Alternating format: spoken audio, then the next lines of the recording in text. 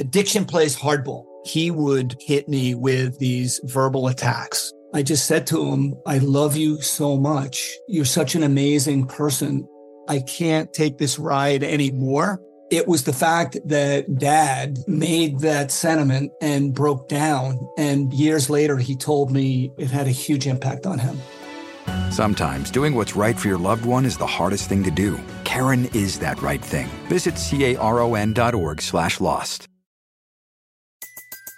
Everybody in your crew identifies as either Big Mac Burger, McNuggets, or McCrispy Sandwich. But you're the Filet-O-Fish Sandwich all day.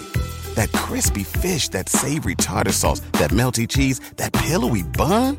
Yeah, you get it. Every time. And if you love the Filet-O-Fish, right now you can catch two of the classics you love for just $6. Limited time only. Price and participation may vary. Cannot be combined with any other offer. Single item at regular price. Ba-da-ba-ba-ba. Hey kids, it's Danny Tamborelli, also known as Little Pete from The Adventures of Pete and Pete. And this is Michael C. Morona, a.k.a. Big Pete from the same show. And my name is Jeremy. I produce this podcast, The Adventures of Danny and Mike, on the Last Podcast Network. Hey JB, can you tell them what it's all about? The Adventures of Danny and Mike is a weekly podcast with equal parts nostalgia, comedy, and surprises. That's right. So check us out on the Last Podcast Network. The Last Podcast Network.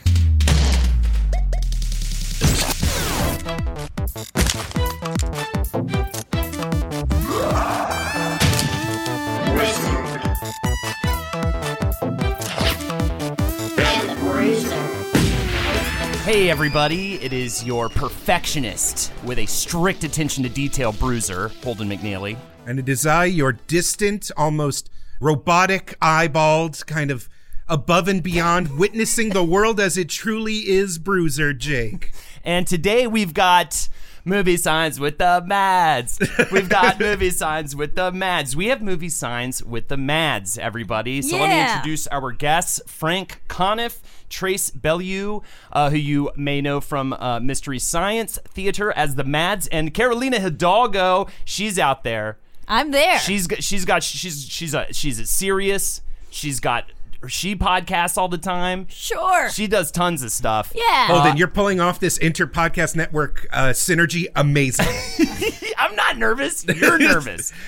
No, Everybody, it's important that on this geek-based podcast, we bring in our experts to talk about Stanley Kubrick. That's exactly right. The myth, the legend. And by the way, really quick, this is actually a Patreon-sponsored episode, so shout-outs to Alexander Ramick, who had nothing to promote, just wanted us to do an episode about Stanley Kubrick. Thank you so much for your patronage. Let's get into it. We're here today, like we said, to talk about Stanley Kubrick. As you can tell, I am very excited about this episode. Yeah. And I have never seen you this, like, shaking with energy. So, like, okay, I discovered Kubrick, I want to say it was early high school. Do you guys remember American Film Institute's top 100 films of all time when that was like a big deal? Yeah, and absolutely. And I remember watching it and really learning about a lot of films through that. And I remember just constantly being like, oh my God, I have to see that. Oh my God, I have to see that. And almost every single time it was a Kubrick film. He had so many on that list. And so I really just dove into his work. I wrote a research paper about him in high school. I went as Alex for Halloween one year. Wow. I was like, now, did you have to handcraft the crotch supporter, or was that like off the shelf? We went to a Michael's. We got like all the sewing was involved for the only time. Did you have to learn Singing in the Rain? In the rain. I just kept doing that all night. In the rain. And Michael's has that giant phallus section, which is so handy for shopping. Yes, absolutely. You got to go in after Christmas when it's on closeout. Yes, That's when you get the best crotch discounts. I need a larger one. And by the way, the scene in Clockwork Orange where he goes into that record store, which by the way has a 2001 soundtrack. Yeah, nice nod. And he picks up those two sexy women and they go back to his room and have a three-way. I'm here to announce publicly that's never happened to me. At least not that fast. You've never been to a record store. That's huh? right. Never been. It was a comic book store and the women weren't that attractive, but damn it, they were affectionate. And back then, all the fucking was vinyl. Yeah, I saw that scene and I was like, I can't wait to be an adult. Yeah. But I was incredibly influenced by his work. I remember like saving up the first DVD I got was actually the DVD set with Life in Pictures in it, and learning even more about him and just being so blown away. Also, by the way, before we dive any more into this, perfect companion pieces for this episode, the Movie Signs with the Mads episodes on Dr. Strangelove as well as The Shining, and you did such a wonderful job gushing about those. So I wanted to ask you guys, what's your relationship to Kubrick? Is he your uncle, or do you just like him? I don't know. I think Frank has the best one, because I know that you told me that if Frank saw 2001 in the movie theaters. In the movie theater, yes, I did. Yeah. I think that was the first That's Kubrick amazing. film I saw in a theater when it came out. Wait, how old were you? I was like 12. Which okay, good. Just to emphasize the point, I'm fucking old. But, no. And how high were you? No, actually, though, now that I think of it, I was very high. But that's like a whole other thing. Back then, the weed was way weaker. The first time I saw it, I wasn't high because I hadn't gotten into drugs yet. But it's one of those films that in the 70s, it would always play like at midnight showings and. So I saw it a few more times in a movie theater as well, but those times I was baked out of my mind. Why but I would think you actually, when I remember now, I think I saw Dr. Strangelove in a theater before I saw that. A friend of mine and I, when we were kids, and it wasn't in its first release, but it was a revival of it. Like not in 1964 when it came out, but maybe in 1966. I saw that, and that had an even more profound effect on me. But we talked about that on the Dr. Strange. See the other episodes if you wanna. And Trace, what about you? When was the first time you watched a Kubrick movie, or you I guess felt affected by one? Well, I'm like Frank. I saw it in the theater. I was 10, and I grew up in the space age, so I had built every model kit I could get my hands on of Gemini and Mercury and Apollo. And so this movie was I thought it was made for me. I thought it was going to be another great, spaceship movie. And I was, as a little kid, 10, I was stunned. I mean, it's like, this isn't like a spaceship movie. This has got ideas. Yes. And I was too young to know what ideas were. But I was obsessed with this movie and, bought the soundtrack album. Mm-hmm. I think this was the first film. And then Dr. Strangelove. And that was, I love because it's a comedy. Yeah. Extremely dark. I don't think you can get darker than this as a comedy. The world ends. It is. I would say it's definitely my favorite black comedy of all time. Yeah. That's what's so amazing with him with genre in general. I'd say Shining's my favorite horror movie of all time. It's always a different genre each time. Mm-hmm. I think that's on purpose on his part. I think he's not interested in repeating himself, and it's amazing. Every film he does is a different genre.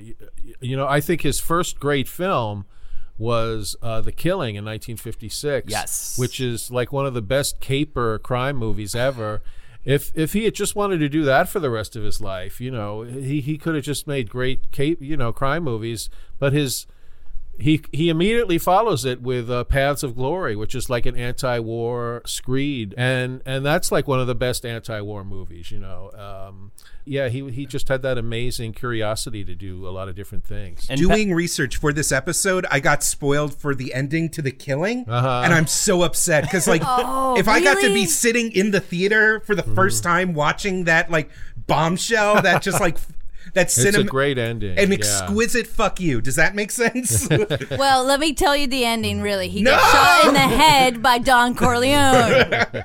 Okay, so this is why the age is important, because I feel like talking to my friends, doing research, even my own experience, Stanley Kubrick is like the first movie you watch with idea. It's like baby's first cinema. Yes. I feel like every single person watches Disney movies, action movies, genre movies, and then the first time you sit down and watch a Kubrick movie and there's these long silences and these beautiful shots and these fucked up ideas about the state of the world, and from the ages of 12 to 15, it just cracks your brain open. So That's so true. My buddy Ben and I decided to watch 2001 together, and we're at the very end of the film, and deathly silent, and our minds are being blown. I just remember his dad just walks in, who's very stern usually and very cold, and he just comes in, he's just like, that represents the black specter of death. And I just started saying all this crazy stuff, and we were like, what is happening right now? No, it doesn't. It represents if there's a book.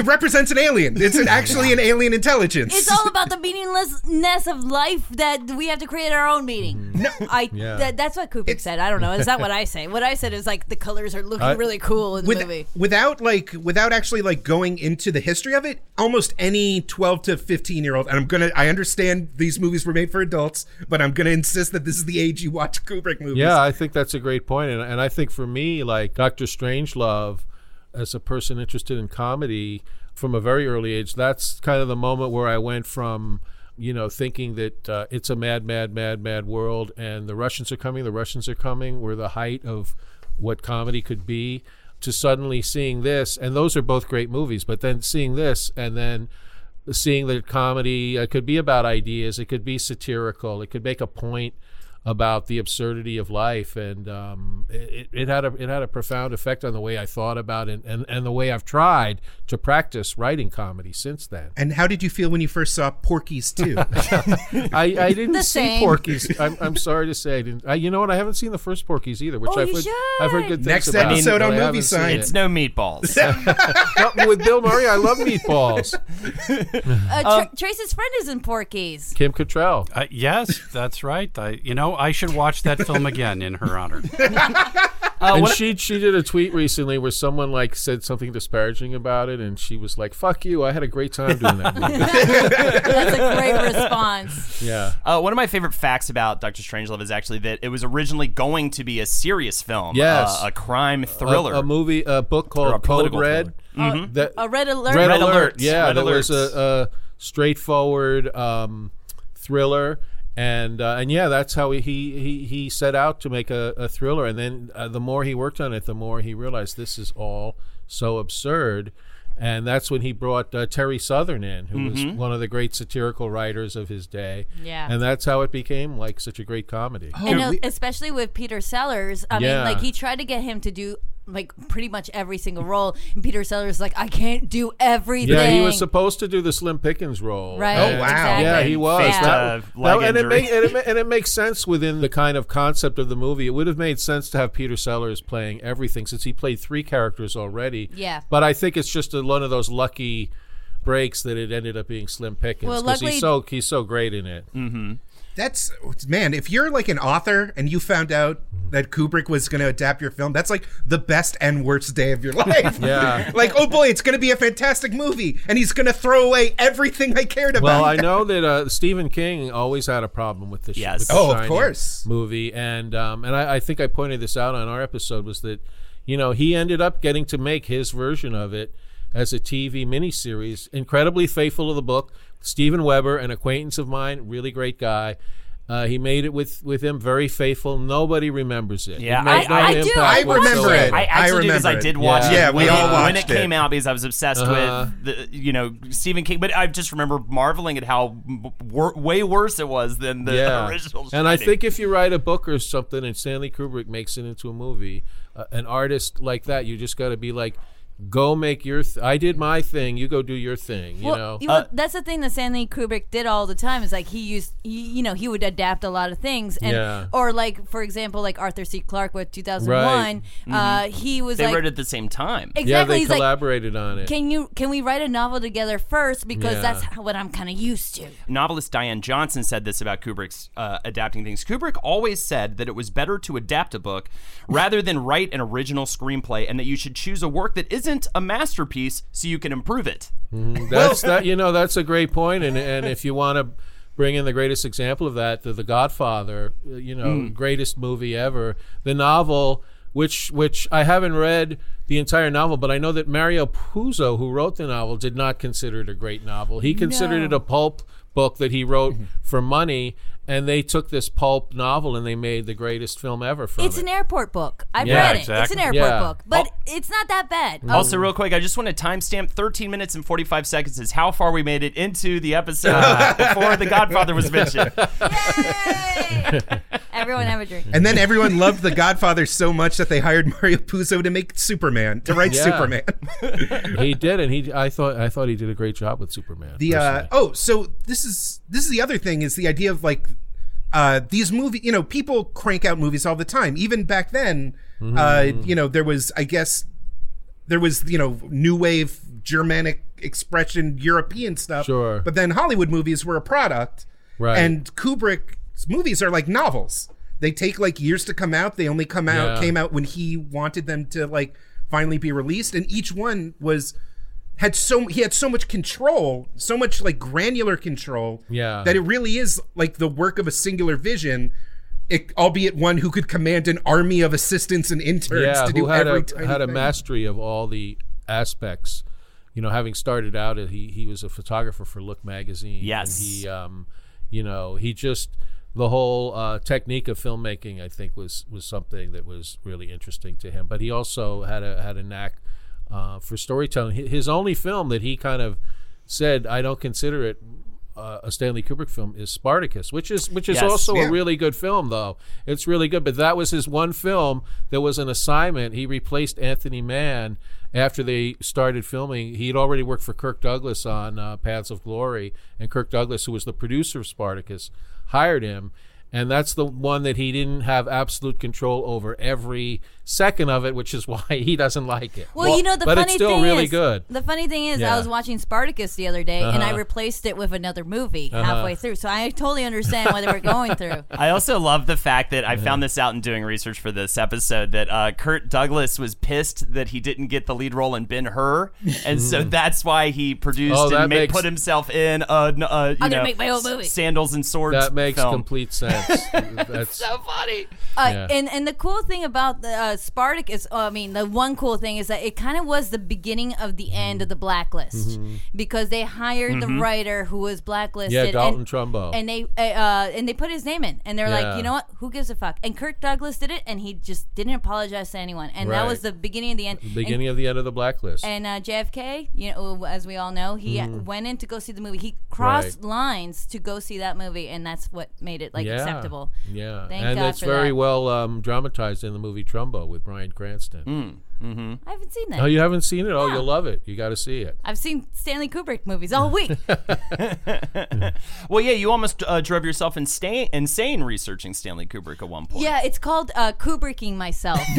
Is when you don't eat and you don't sleep and you just watch Kubrick movies. So it's like you were working for him. Yeah, exactly. Exactly. For an entire month, you could only see with 1 point perspective, center framed in the shot. It was a slit scan, actually. It was really weird. Lots of colors. He was so methodical that, like, when he went to an ATM, he insisted on multiple takes from the camera. Some say it was actually with the film Barry Lyndon that he really started quadrupling down on his perfectionism with an insane amount of takes, and that was compounded even more with The Shining. Of course, he was known for demanding upwards of 70 to 80 takes. He almost killed Shelley Duvall. She showed him a clump of her hair that had fallen out during the filming. And some say, and I wanted to ask you guys about this because I go back and forth. I think it's like one of the more disparaging parts of the Kubrick story is his relationship with Shelley Duvall, and I feel like it's kind of tragically sad. And do you think that he just didn't get along with her more so than the other idea that he was just such this amazing auteur director that he was trying to put her in this mental state that he was trying to get out of her as a performer? Do you think that's what it was? I think that's it. And the thing about Shelley Duvall, who was wonderful, but she was never a trained actress. She was literally someone that Robert Altman saw, and he loved the way she looks. And he put her in, I think it was Brewster McCloud was the first one, and then he put her in. She was in a Woody Allen movie. Yeah, well, that came later, though, but Robert Altman was the one who put her in Thieves Like Us, a lot of Robert Altman's great early 70s movies, and she was just a natural on screen, but not a trained actress. So I think for her to go from someone like Robert Altman, who's like kind of devil-may-care, like smoking pot all the time. Hey, that take is great, whatever, fine. Had a whole different approach to filmmaking from Stanley Kubrick. He made like 2 films a year for a while, Altman. To go from that to Stanley Kubrick, I think, was probably really just an amazing ordeal for her. Oh, absolutely. And Kubrick, I think, just felt, since she wasn't a trained actress, he had to manipulate her mind and do whatever he could to bring out the performance. He would isolate her. Yeah. He would scream. He would berate her. She did that baseball bat scene 127 times. 127. What was her batting average? All the while carrying stupid Danny in her arms, and that kid looks heavy. Oh no! So this is the thing. I was thinking about this because you can't talk about Kubrick without mentioning how he broke a grown woman. And the thing is The Shining came out in 1980. Do you know what else came out in 1980? Friday the 13th. Well, a lot of movies now that I asked the question. Apparently other things happened in 1980. And the thing that unites, because we've covered a lot of horror movies in this show, the one thing that unites every horror movie is that it's about a director who finds a woman who, like, they just love her look and then forces her to scream in agony and, like, to get, because the entire crux of and any hurt horror themselves, movie, like in The Exorcist. breaking God. the rib, horrifying hours, a million takes, physically exhausting, because what is a horror movie about if not, like, the perverted thrill of seeing a woman scream in terror? Yeah. That's why I watch them. I mean, morally perverse, not sexual. Yeah. No, but so, like, even cheap horror movies still do this. Like, it's almost built into the genre that to have a slasher movie, to have a killer on the loose with a damsel in distress, it's one of the most physically demanding things an actress can do. I think it would be hard for any actor to just have that be your thing, is that you're terrified and screaming and running and stuff. Usually covered in dirt. Well, when it comes to that, though, I do kind of feel like they cross and they move over where, like, the man is the strong man and the woman's the weakling, and then they kind of meet in the middle, and then she moves up because she's the final girl. Right, like Shelley Duvall was, and then he goes down. So in the end, it kind of like it's a balance. Yeah. I'd like to think that. I want to justify my reason for loving the horror bear movies. is the final. Yeah, the blowjob bear, which I loved. That's another Halloween costume of mine. I just go every year now as the blowjob bear. Yeah. Wow. People hate me at parties. Don't you want to be the guy who's never? We'll talk. You just about wore a this later. suit. Nobody knew who you were. Then you had to be like, I was the guy who got the bear blowjob, and it just wasn't worth all the. I try to get blown by picnic baskets. Am I right? I thought one funny. This is what Kubrick said about the multiple takes thing. It's invariably because the actors don't know their lines or don't know them well enough. An actor can only do one thing at a time, and when he learned his lines only well enough to say them while he's thinking about them, he will always have trouble as soon as he has to work on the emotions of the scene or find camera marks. So apparently it was actually more like, oh, you're too aware of the words you're speaking. We're going to do this about 50 more times. Until finally, it is. Well, just... I think it's all just a question of how a director gets what he wants, or who she wants. Because I think we just talked about this. I forget what director we were talking about who does multiple takes, but Marty Brest. Marty Brest, yeah. Oh, by the way, happens to be Trace's good friend, Marty Brest. Yes, Trace's good friend, Marty Brest. Trace has so many good friends. He has so many friends. It's amazing. But what's that like? Clint Eastwood does like 2 takes. Every movie he's done, he's never done more than 2 or 3 takes, and that's just, he knows what he wants and he knows how to get. Robert Altman, who I just mentioned, he came out of television. He filmed very quickly, and some directors are like, I think the kind of economy where a director can film a movie for a year and do multiple takes. I think that happens rarer. That's rare and rare because I just don't think that. You can make that work financially. And I think with Eyes Wide Shut, I think they came up with some kind of special thing where Tom Cruise deferred his salary or something so that they could do all the multiple takes that Kubrick wanted. That's what happened in Eyes Wide Shut when Sidney Pollack came in to do his thing, and he was like, I'm going to be in this hotel room. I'm going to do this for a few days. And then like a month later, he's like, Stanley, when can I go home? And I think the first scene, because he talks about it in Life and Pictures, it's a great Stanley Kubrick documentary, but he talks about how I think the first shot, it was only like a few takes. Yeah. He was like, I don't know what everybody's complaining about. Right. And then the next day, day in that pool where they're playing pool, and it was this one camera pan sweep shot of him just like walking up to the pool table and maybe saying like a line or two, and it just was days. I know the scene you're talking about with Sidney Pollack and Tom Cruise, and it might have taken a long time to film, but it took a much longer time to watch that scene. Went on for fucking ever. Here's the part of the show where we complain about Eyes Wide Shut. I feel like back when I was especially a Stanley Kubrick like super fan, I was much more of an Eyes Wide Shut defender, and now I'm slowly. It's like Kubrick's films get better and better every time you see them, except Eyes Wide Shut just gets a little worse every time you watch it. With Eyes Wide Shut, the problem is you have to have the motivation to watch it. And, and I actually saw on some special that Martin Scorsese, Trace's friend, Marty Scorsese. I love everyone. But it was with Roger Ebert. This was like several years ago, and it was really cool. I think that Martin Scorsese like guest hosted sneak previews with Roger Ebert. It was great, but Scorsese said they were talking about Eyes Wide Shut. Scorsese, biggest Kubrick devotee, loved Eyes Wide Shut. And he said, after you've seen it 3 times, and I'm like, I'm not watching it 3 times. It's like I always say. Maybe the orgy scene. Yeah, right. But that is one thing I do really love about his films that I actually, some of my favorites of his, I was kind of almost alienated by the first time I saw it, or I didn't maybe quite just get it in certain ways. I mean, even 2001, I think it wasn't until my second, third, fourth viewing that I was like, my God, this is a masterpiece. I mean, Clockwork Orange, I didn't think I was ever going to watch that movie again after the first time I saw it because it was just very disturbing to me and has since become another one of my favorite black comedies. His films really do, you do benefit by watching them several times. When The Shining came out, I remember there were a lot of like hardcore horror fans that didn't like it, because it didn't deliver those kind of dependable thrills. It was much more of a slow burn, I think.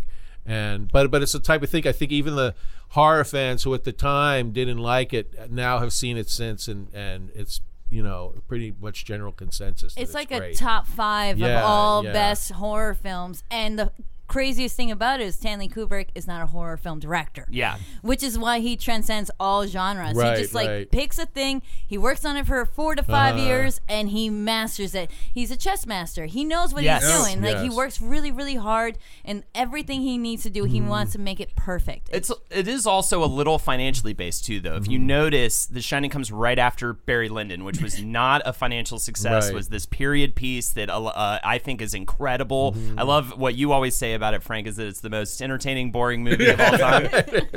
And I've said this before, it's not that it's a boring movie, it's in the boring movie genre. I never thought I would like it. I'm not a big period piece person, and I just couldn't believe just how beautiful the film is. I mean, that's kind of what keeps you. The Barry Lyndon thing is like, oh yeah, the pacing is aggravating, but the lenses, my God, the lenses. But I feel like when I watch it now, though, I feel like I'm always caught up in I'm always engaged with the story, and I think that the pace of it is just it's like hypnotic, you're kind of suddenly you're back in this world, this long forgotten world, and it's fascinating.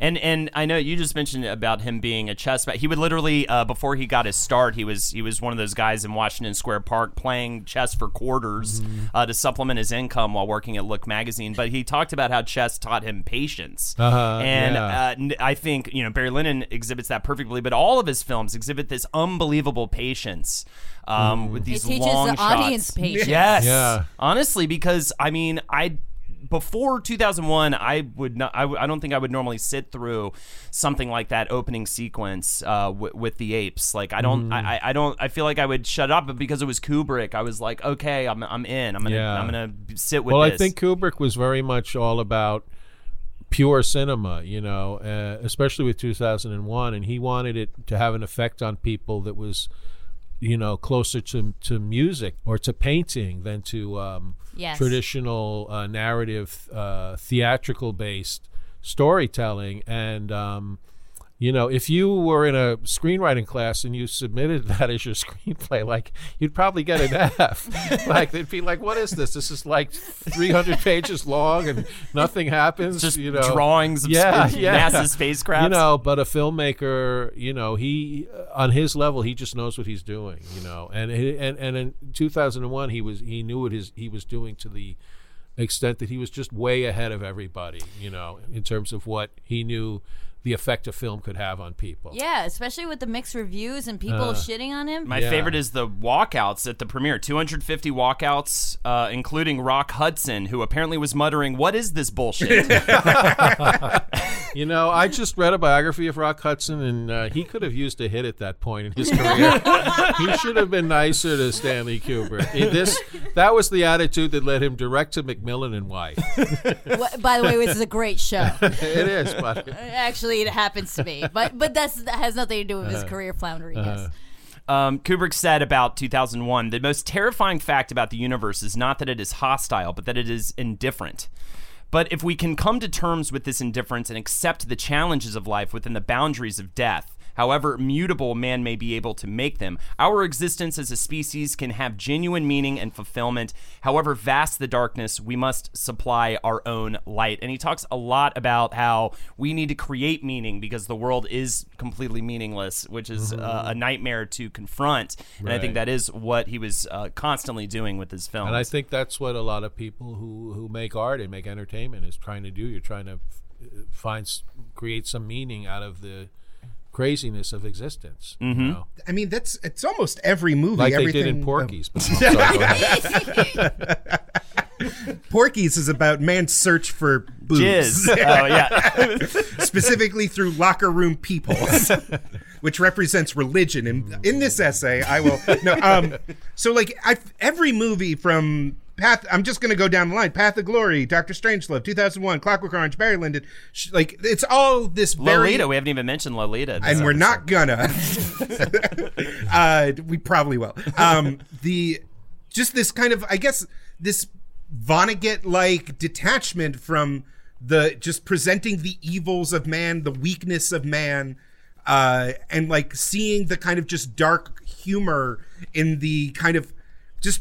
the way that, I guess, institutions and like whether it's the nuclear family in The Shining or the government in Dr. Strangelove or... I have so many making me want to say so many quotes. I have all these good quotes over here. But it's everything. It's just the absurdity, just the way that life's absurdity can be revealed and how disheartening it can be. He said this about Dr. Strangelove. My idea of doing it as a nightmare comedy came in the early weeks of working on the screenplay. I found that in trying to put meat on the bones and to imagine the scenes fully, one had to keep leaving out of it things which were either absurd or paradoxical in order to keep it from being funny. And these things seem to be close to the heart of the scenes in question. So he could not avoid making it a comedy, apparently. Yeah. I mean, he didn't have to name the character like Colonel Bat Guano or whatever. Like, I love that he did that. And I love that Sterling hated Jack D. Ripper. Yeah. I love that. And I love how he kind of conned George C. Scott into, like, just, amping up his performance so much. Where George C. Scott was like, well, fuck you, Stan. That was great. Yeah.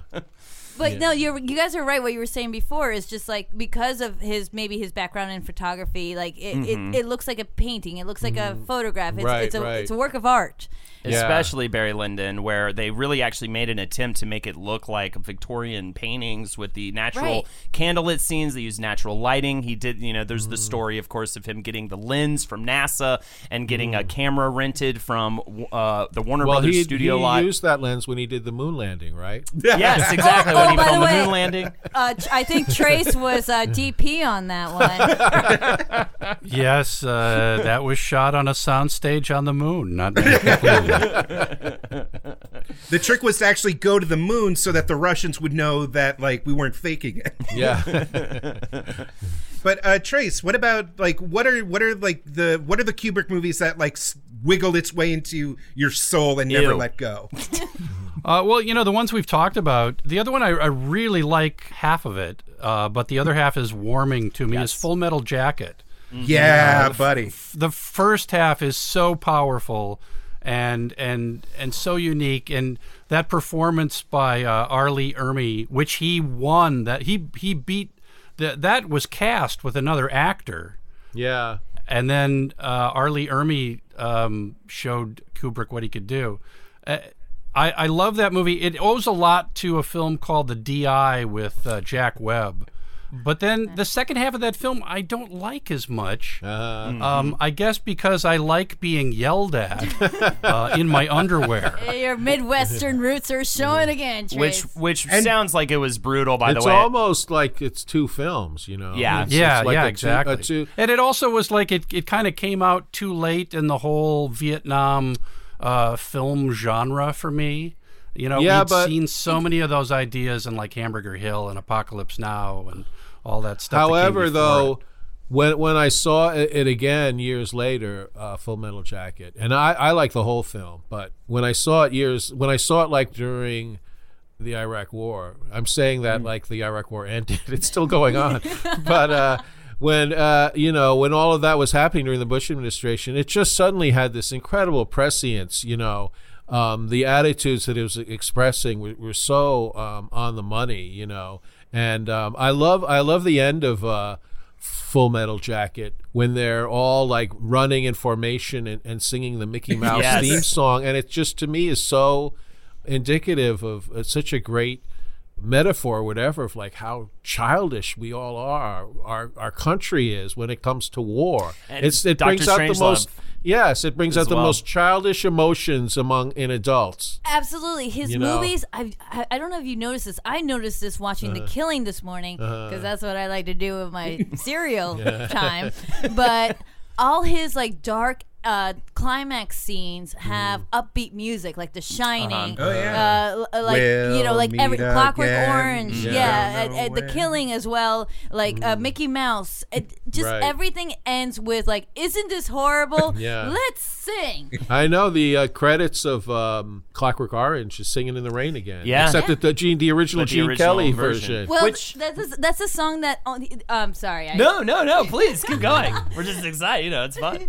No. McDowell, he said like he was like he was a young actor. He was an unknown almost. Malcolm McDowell. McDowell. Yeah. Did I say McDowell? No, but I just wanted to clarify that. Thank you. I almost said Andy McDowell. My gosh, that would have been embarrassing. No, you're right. Malcolm McDowell, he was a young actor doing a lot of stage, British guy. Kubrick discovers him through the film If. Yes. Yeah. If and and Oh Lucky Man, which might have come. I think that came after. Apparently, he got a copy of If. Yeah, If is a really good film, too. He enters whatever scene it is where he enters the first time. He pauses it. He said, can we watch that back a couple more times? They watch it back a couple times. He said, I think we found our Alex. And he said he didn't think he would even do Clockwork Orange if Malcolm McDowell had not said yes to do the part. If you need to terrify a British vice principal, you get Malcolm McDowell. Nothing better than that. But like the fact that like he went in there and they got into a very close relationship, not just like working together, playing ping pong together, doing everything together every day for months. And he asked him like, you got to sing something. He's like, I only know one song by heart. This was something. Google. Yeah, they were doing. It wasn't working what they were trying. And then he said he didn't know the words. And he just walked up to this him. This rape scene needs something. Yes. I don't know what. Yeah, exactly, right? I can't put my finger on it. And I believe Kubrick walked up to Malcolm McDowell and just said, hey, can you sing? And he said, yeah. And it was actually Malcolm McDowell that started singing in the Rain. And then Kubrick immediately just like ran to the phone, got the rights. And so it all happened very impromptu. Right. That's the interesting thing about, Here's Johnny from The Shining. That was an improvised moment from Nicholson, from Jack Nicholson. He actually did really, for such a control freak, such an intense perfectionist, he really did let his actors play around a little bit, and loved Sellers for that as well. He could get the rights to Here's Johnny. Originally he said, it's Arsenio! Oh! And then he said, no, we got to do a different one. G.E. Smith and the Saturday Night Live Band! That was another huge revelation doing this research, was a lot of times when we cover directors with this clear of a vision, it turns out that they basically have the entire movie laid out in storyboard format. Like they're basically just comic book artists that just happen to make their own adaptations. But Kubrick just showed up on set and would just like goof around with the lens and like just get a feel for it on the spot, which was insane to me, aside for like a few key moments that he knew what he wanted. And I mean, he even, we talked about the NASA lens for The Shining. He actually altered the Steadicam, what they called Steadicam had already been used, but he created low mode for the Steadicam, which is essentially just a way to get the Steadicam as low to the ground as possible using like this inverted pole. I mean, he hands-on worked with the camera people and stuff to actually like lay the track for I was just watching a documentary about Hal Ashby, and I think they said the first Steadicam shot was in Bound for Glory, the movie he made with about Woody Guthrie. Yes, 1976. I believe you are correct on that. Yeah. I knew it was the Woody Guthrie film, but I forgot what it was called. And we actually did an episode on Return of the Jedi, and of course, that was very well known for its tracking shot as well, one of the early uses of the Steadicam. Yeah, but when it came time for Sam Raimi to make a Steadicam, you know what he used? A 2x4. He just literally nailed the camera to a 2x4, and that was the Steadicam. That's right. We also covered it in the show. Man, we've talked about the Steadicam a lot on this show. Fuck off, Dolly Tracks. There's a new dog in the house. And he was always really big into the dolly shots.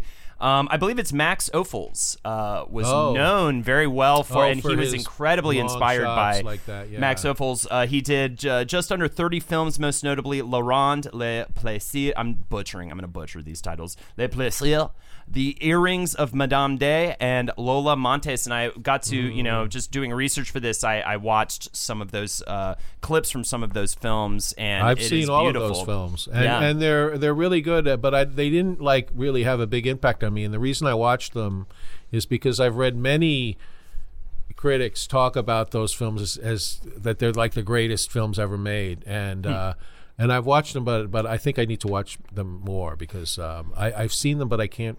You might just get bring Kubrick them to mind. Yeah, you'll just like it more and more every time. Yeah. He was very inspired by just the specific camera work in those films. He was also very inspired by director Elia Kazan. Oh, that's interesting because they're very different kinds of directors. Yeah, he said he referred to Elia Kazan as, without question, the best director we have in America and capable of performing miracles with the actors he uses. Was very inspired by just the way that he apparently worked with actors and treated them. And even though I feel like Stanley Kubrick treated his actors a little bit more like a slab of meat. And like Malcolm McDowell, Elia Kazan sang, but that was in front of the House Un-Americans Committee. Roasted. Another big inspiration was he read a lot of film theory before he even touched a camera, and was heavily influenced by the writings of Sergei Eisenstein, who is a Soviet director and film theorist. He was the pioneer in the practice of montage and certain editing practices that lead to a collision or a collage of shots used to manipulate audience emotions and create film metaphors. And I think Kubrick was a master of that craft. Right. This is like the era of film theory where they were like, hey, you ever notice that if you show one thing and then cut to another thing, the audience will think they're related? What the fuck is this crazy technology? And in fact, the Odessa step sequence in the battleship Potemkin is considered the first mommy blog. I'm going to pretend I know what that means. So, where are we even at this point? We've talked about most of the films. We haven't talked about Lolita. Which is really good, too, I think. It's a great movie. It's actually one of my favorite Kubrick movies. It's really, and it's just Peter Sellers. James Mason, too. I mean, the cast is so amazing. You know what I always say about James Mason? What?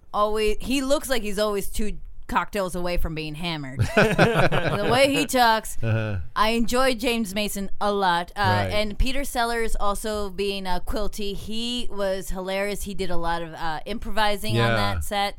He did a great job. I know he got Kubrick got a lot of flack for that movie because they're like, well, you're adapting a movie about a guy who's seduced by a 12-year-old girl, so you make her 14, but actually she looks 17. I'm like, what are you complaining about? It was like a lot of controversy with that. It's a very it's a tricky thing to make that film in that year. He actually had to like pull down the movie in England, right? I believe, because like he was getting death threats and stuff like that. Yeah, it was. He has gotten a lot of death threats in his life. By the way, he got them then. He got them for Clockwork Orange, and he also got death threats while filming Barry Lyndon in Ireland during the Troubles. And when they found out that there were a bunch of British soldiers in his film, they went after him, and he actually had to escape on a ferry boat with his wife and kid under an assumed alias back to England. Very War of the Worlds of him. Yeah. I'd be remiss just to not like throw out that like you can have a dark comedy about a terrible person and have a weird experiment where what can a person do wrong and still make them empathetic. You don't have to put like heart sunglasses lollipop teen on the cover of the movie. That's all I'm saying. Yeah, I mean for Lolita, that's definitely like a crazy issue. Definitely one of this. I mean, this is the first time he's saying fuck off to the studio system essentially after Spartacus. He makes a deal with Warner Brothers so that he has complete and utter control. If you have like the Stanley Kubrick box set of DVDs, it starts at Lolita because that marks his transition into being a full-on auteur without having any control issues. And it's also the first film he works with Peter Sellers on. And Peter Sellers Claire Quilty ended up becoming this major role, and he wasn't as big of a part in the book. I believe it's been forever since I've read Lolita. The book is, and I'm going to be one of those pretentious people now who says the book is actually better than the movie. The book is that's the is one time I would say the book might be better than the film. The book is one of my favorite books. It's hilarious. For one thing, it's hilarious. The prose in it is just really funny. I don't remember what I was going to say except to point out that I like the book better, so I think I'm really smart.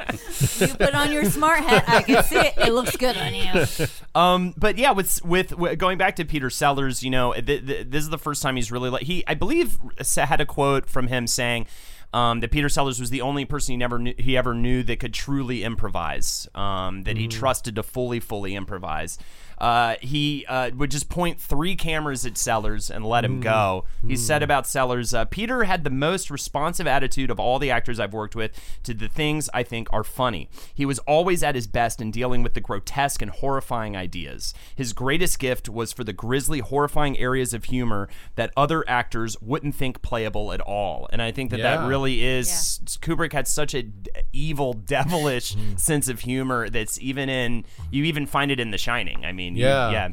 And I think too, Scatman Crothers is the world's longest punchline. Yeah, honestly, yeah. That's like one of the best. I love that part. Impeccable timing. Yeah. Peter Sellers' performance or his performances, I should say, in Dr. Strangelove are very controlled, and the group leader Mandrake is just... It's hilarious because he plays him so straight. The same thing with the president, Muffley or whatever his name is. Yeah, he's like, Dimitri. Yeah. How do you think I feel? He plays him as this like middle of the road, like centrist, like douchebag guy, and he plays it completely straight. He plays Mandrake completely straight, and it's hilarious. But then with Dr. Strangelove himself, he gets to go crazy and just do all this nutty stuff that I think very few directors would let an actor go that far, For sure. Because it was the American military, like it was the post-war military. There was a fucking Nazi in the room all the time. Yeah. It was only his hand, they say. Yeah, and I think he was the only actor he would let have that much freedom and on set. He's the only one he trusted in that way. Other actors weren't so lucky. I love this story from a New York Times article that I pulled. He made the veteran actor Adolphe Menjou do the same... Adolphe Menjou. Menjou. I knew I was saying that wrong. Terrible with names on this podcast. Once again, I've revealed I'm old. I know how to pronounce Adolphe Menjou. I know who Adolphe Menjou is. Thanks to the Golden Globes. Back when they still named people Adolf. I made him do the same scene 17 times. Kubrick did, rather. That was my best reading, said Menjou, announced. I think we can break for lunch now. It was well past the usual lunchtime, but Kubrick said he wanted another take. Menjou then went into an absolute fury. In front of Douglas and the entire crew, he blasted off on what he claimed was Kubrick's dubious parentage and made several other unprintable references to Kubrick's relative greenness and the art of directing actors. Kubrick merely merely listened calmly, and after he had spluttered into an uncomplimentary conclusion, said quietly, "All right, let's try the scene one more time." With utter docility, Manju went back to work. Stanley instinctively knew what to do, Douglas says. And again, about his patience and his, and there's also the story about relaying the track. Which film was that for? Was that for The Killing? Yes, that is for The Killing. When they did the scene with Sterling Hayden walking through the apartment, when because the thing is like, no, you put the lens where I want you to put it. You put the camera where I want you to put it, and that's it. And then so what happened is that he has like a huge confidence, even from the beginning. And a lot of these people who'd been working in the business for so long were like, "Who's this kid?" He's like, "You better listen to me." And he was extremely young too. I mean, when he did Paths of Glory, I think he wasn't quite 30. He wasn't even 30. So you can imagine Adolphe Manjou, who's this great actor, but who goes back to the silent era, and who was kind of he was racist in the very first A Star Is Born. He was the studio head in that, and it was in a lot of great movies. And you could see how he would be like, this is not professional, and it's not what he was used to coming out of the studio system. This is something I've been thinking about. The fantasy of Kubrick, of being like the son of a doctor, growing up in New York, like kind of like half-assing his way through school. Like hated school. Terrible attendance. Discovering photography, and which the photography kid is always weird, always a little bit distant, always a little bit controlling, spends lots of time alone in a literal dark room. And then like just being that persnickety, that obsessed with control, that combative with everyone around him, literally seeing your own staff and actors as like chess combatants, and just having complete and total clarity of vision, and just being like, no, I'm doing what I'm going to do, and it's going to be good. And then being actually good enough that people tolerate that shit. Yeah. That's the fucking fantasy. That's what every creative person wants, is to be able to just like be like, fuck y'all, I'm doing my thing, and it's going to be so good, you'll thank me for it. He was an artist first, and I think that was a great thing. I mean, he was into jazz. I know you're a big jazz fan. And then he wanted to be a drummer, and then he decided to be a photographer because of his father. And then he went into movies because that was the next medium that he could use, just like David Lynch did as well. And Trace is also an artist as well. So like, he is. So like a very respected one. But I think also like the timing of his career was very fortunate because, like you said, in the 50s, he was into jazz. He was always very aware of like alternative culture that was going on in a very staid, conventional time in America, and shot it with his camera. He was very aware of. I remember reading one person who said he was like basically a hipster in the 50s. Like he was he was in the Village. He was into all the stuff that was really good then, and so.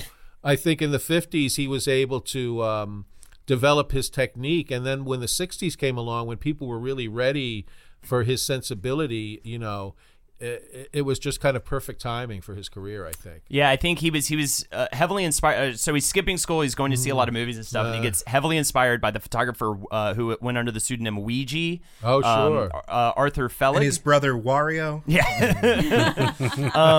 Known for his black and white street photography all throughout Ouija, New York. Did my dick pics. After a murder.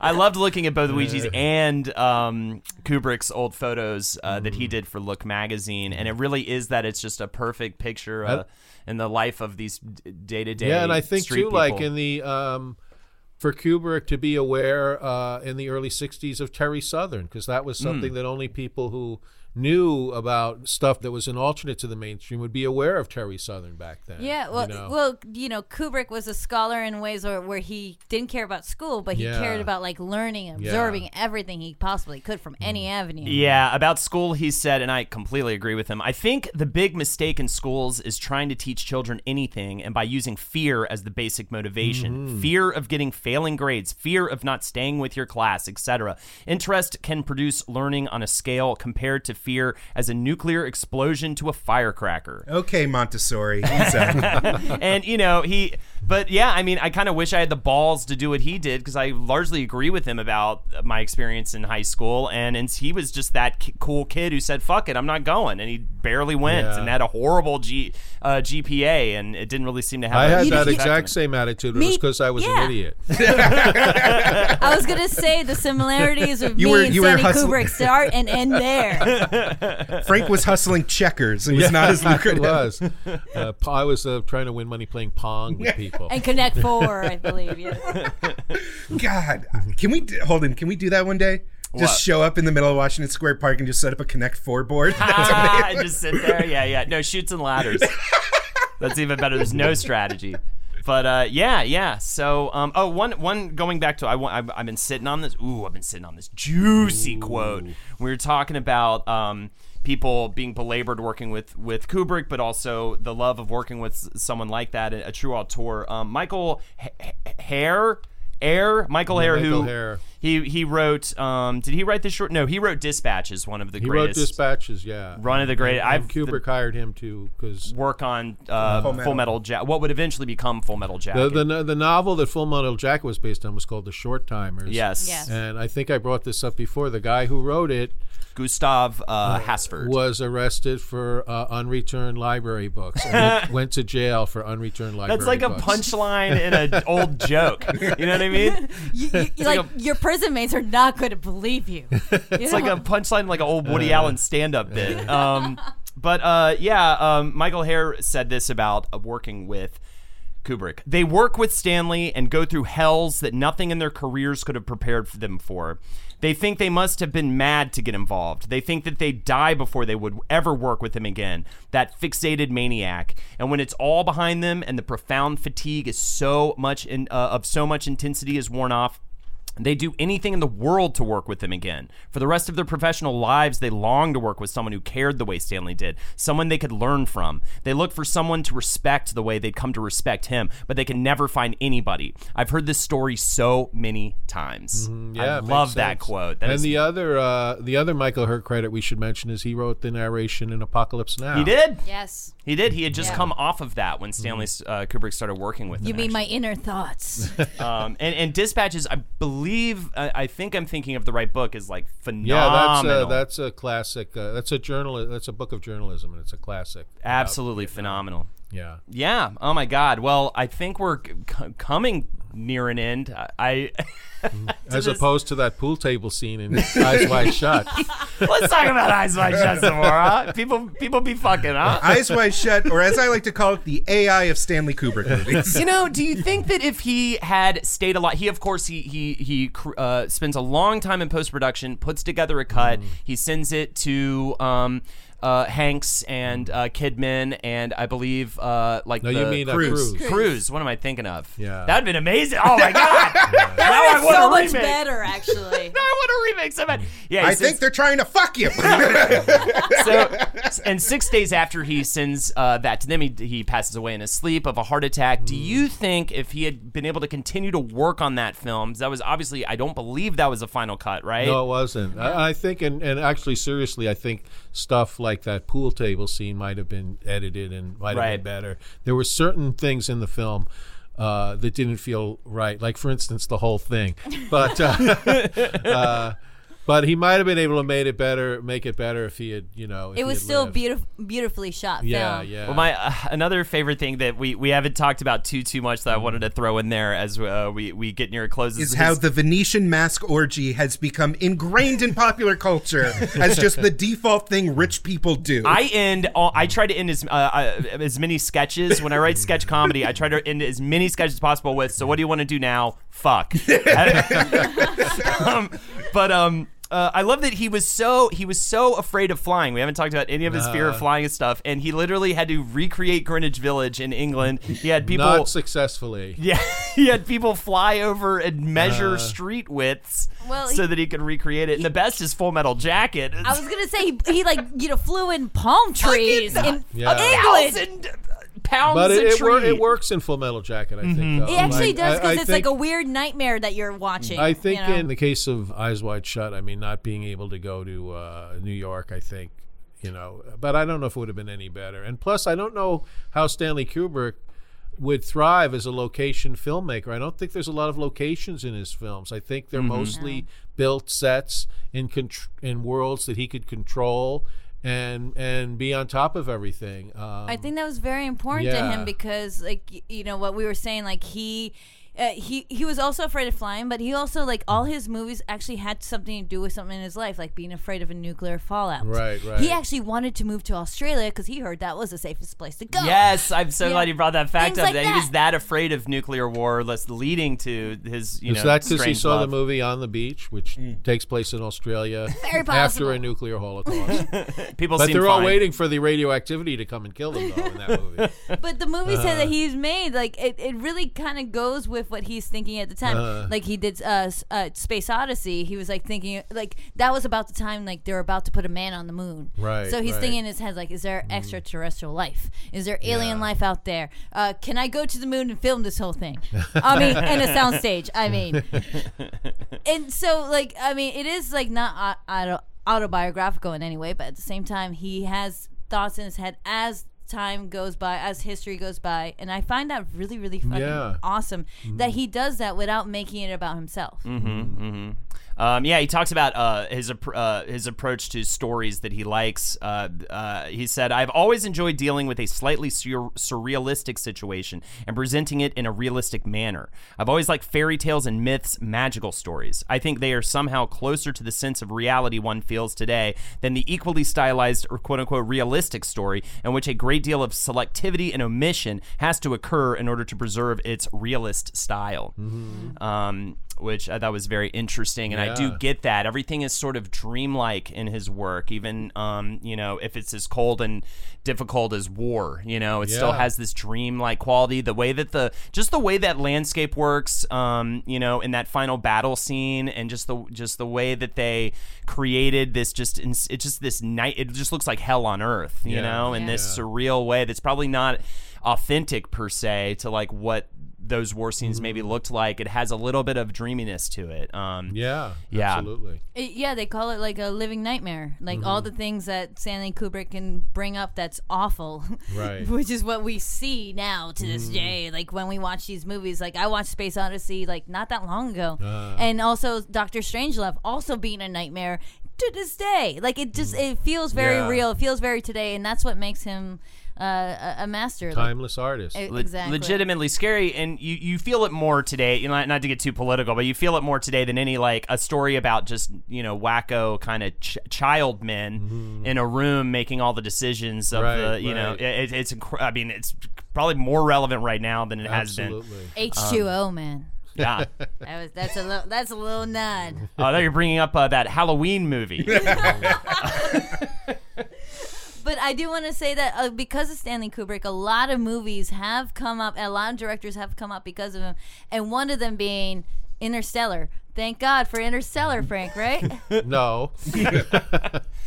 Christopher Nolan is one of those guys that people sometimes call the new Stanley Kubrick. I'm not on board with that idea. I mean, in horror films like beloved now classics like Hereditary, Yeah. I'm just kidding because I heard the episode where you guys hated it. Well, the thing though, but I did. By the way, Carolina, I also loved Hereditary, but I don't think I could ever watch it again. But the thing about Kubrick though is I think he like Orson Welles. They're both people who inspired many people to become filmmakers. When people saw their films, people saw 2001 at an impressionable age. It inspired people like Spielberg, and Orson Welles inspired people like Truffaut and a million other people. Same thing to become filmmakers. So in that sense, his influence is just even greater than just his individual films. Same with James Cameron, not even as a director so much, because he started out in practical effects, right. And he saw Space Odyssey. He's like, wow, I've just been to space. Yeah. And he finds that's the really awesome part about it. It's like you watch 2001 and you don't realize it's 1968. You don't realize like we haven't been to space. thought we were in space. You look at the year it's made, and it looks better than I think a lot of sci-fi films now. And again, you don't have Star Wars without 2001. No, you don't. I mean, George Lucas was very much part of that generation that 2001 had a profound influence. But I think the Lucasfilm that's just as influenced by 2001, maybe even more so, is THX 1138, because that's more of kind of the old kind of sci-fi where it's not exciting or kinetic or it has like a driving narrative. It's more just kind of thoughtful and is kind of raising themes and issues about life. But I think with Star Wars, he just very successfully took what Kubrick started and then like put it in a much more mainstream narrative setting. Absolutely. Can I say one more thing though? Because I mean, we talked about all the influences that people have taken from Stanley Kubrick. My favorite quote of Stanley Kubrick was, "It's the bad movies that made me become a director." Yeah. Wow. Yeah. So he was influenced by Porky's. And I wanted to leave us with this quote here about his love of filmmaking. Anyone who has ever been privileged to direct a film also knows that although it can be like trying to write War and Peace in a bumper cart at an amusement park, when you finally get it right, there are not many joys in life that can equal the feeling. I'm sure. Thank you so much for joining us. Thank Movie you. Sound with the Thank Mads. you. This was phenomenal. Can we Trace? do this again? Yeah. Hey, thank you guys. Yeah, absolutely. Frank and Carolina, of course. And please, I can't everybody think who of any listens to our topic podcast. I don't think there's any reason to have these guys back on our podcast that covers the history of pop culture. Can't even think of a single one. Yeah, please. I would love to do this again. It was so much fun. And what else was I going to say? Yeah, check out Movie Signs with the Mads. Yeah, Movie Sound with the Mads. And also, check out Wizard and the Bruiser. Wizard and the Bruiser. And I also, thought I had to say that. Go to themadserback.com for all. Trace and I have a lot of live gigs, live movie riffing gigs. Yeah, coming up. they do it live Hell yeah. in front of like a screen. It's We're really gonna funny. be in I've seen a lot of Pittsburgh them. very soon. We're doing a very special show in Chicago with J. Elvis Weinstein and Dave Gruber Allen. Josh. And we're gonna be in Florida doing a special live riff. So check all that stuff out. Fantastic. And of course, if you want to check us out, write a review for us on iTunes. It really helps a lot. Also, check out our Patreon if you want to support us more. Patreon.com/WizBrew. We do weekly bonus episodes covering all sorts of different stuff. And also, you can follow me on twitch.tv/HoldenatorsHo. You can follow me on Twitter @BestJakeYoung. And hey, keep on whizzing. And never stop bruising. We got to come up with You a gotta thing get like a that. tagline. We did an entire bonus episode where we came up with the tagline. We just say thank you. Sorry. All right, have a good one, everybody.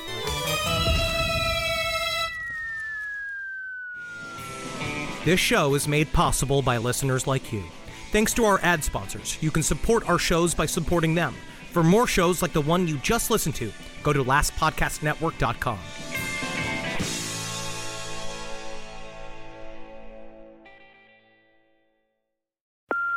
Hey Mom, first things first, thank you.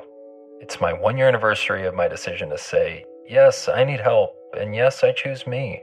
And that's the miracle. I'm lucky that the strongest person I know is my own mother. Love you, Mom. Maxwell. Be that strong person who makes the difference. If your loved one is struggling with drugs and alcohol, reach out to Karen for a different kind of addiction treatment. Visit caron.org/lost. Everybody in your crew identifies as either Big Mac Burger, McNuggets, or McCrispy Sandwich. But you're the Filet-O-Fish Sandwich all day. That crispy fish, that savory tartar sauce, that melty cheese, that pillowy bun. Yeah, you get it. Every time. And if you love the Filet-O-Fish, right now you can catch 2 of the classics you love for just $6. Limited time only. Price and participation may vary. Cannot be combined with any other offer. Single item at regular price. Ba-da-ba-ba-ba.